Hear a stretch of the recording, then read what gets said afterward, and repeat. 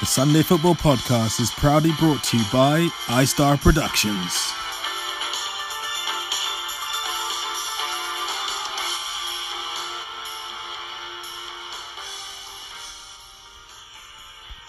It's a Sunday Football Podcast. It is Sunday, I think it's the 3rd of April.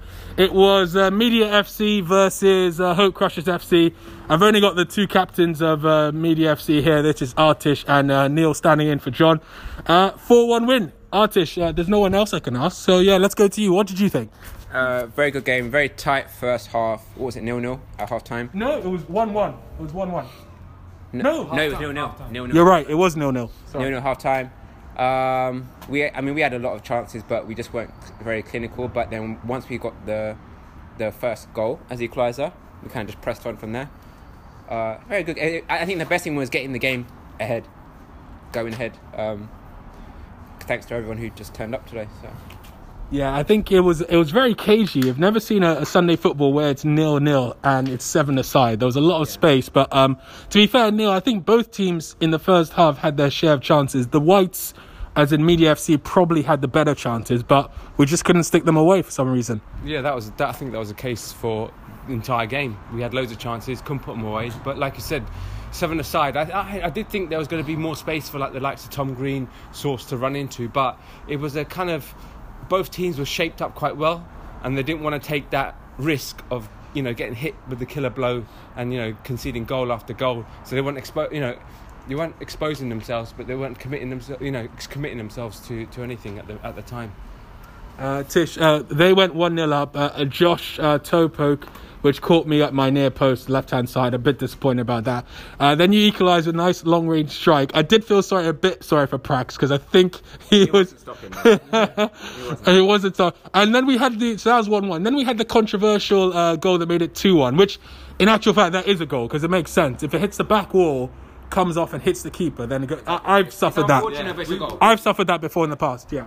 Yeah, it's unfortunate, but it's a goal. I'm glad to get a goal, trying to get a goal each week, which is working so far.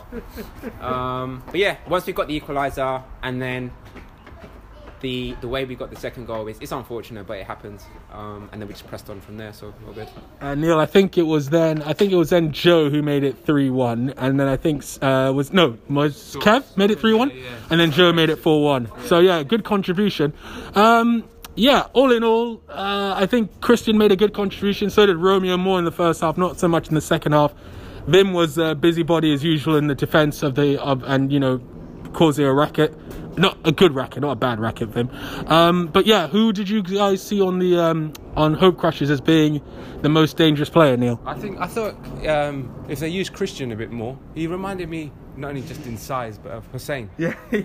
He's a good runner. He's a busy. Behind, so. He runs behind, and you always got to keep watching him. Yeah. But they weren't playing him as much.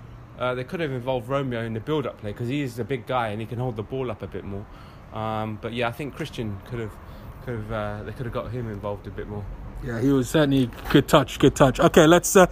I will score on behalf of Hope Crushers. Let's look to score this up. Unless Raz has given me a predictor. Has Raz done that?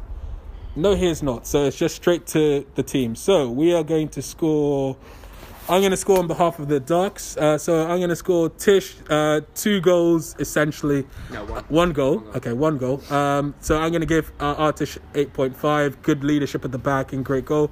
Neil, I'm going to give Neil 7.5. Nice and sturdy. Some good interplay there. The Sun, 8.5. He didn't get a score. Actually, okay, 8. He didn't get a goal. That's harsh.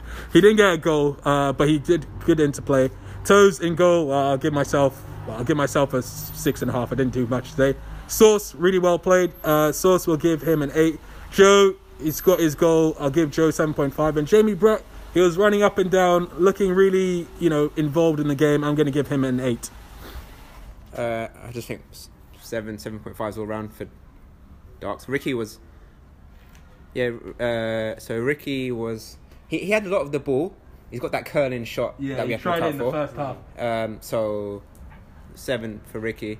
Romeo, 7 again. Josh, 7.5. He got a goal, and once he got that goal, he was confident. So no, he did good. Vim as well. Vim was leading from the back, so 7.5 for Vim. Prax, 7. Oscar, probably 7. And Christian, probably a 7 as well. Yeah, Prax made some good saves there. Yeah, shout out to Prax as well, because his back went. Yeah. Man of the match, boys. I'll probably go for Tish. I'll go for you, actually.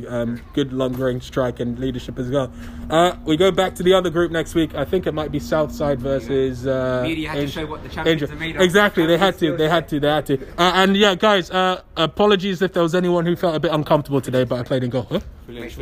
Yes, and we need loads of fill-ins next week, boys. Okay, we'll see you then. Bye-bye. See you.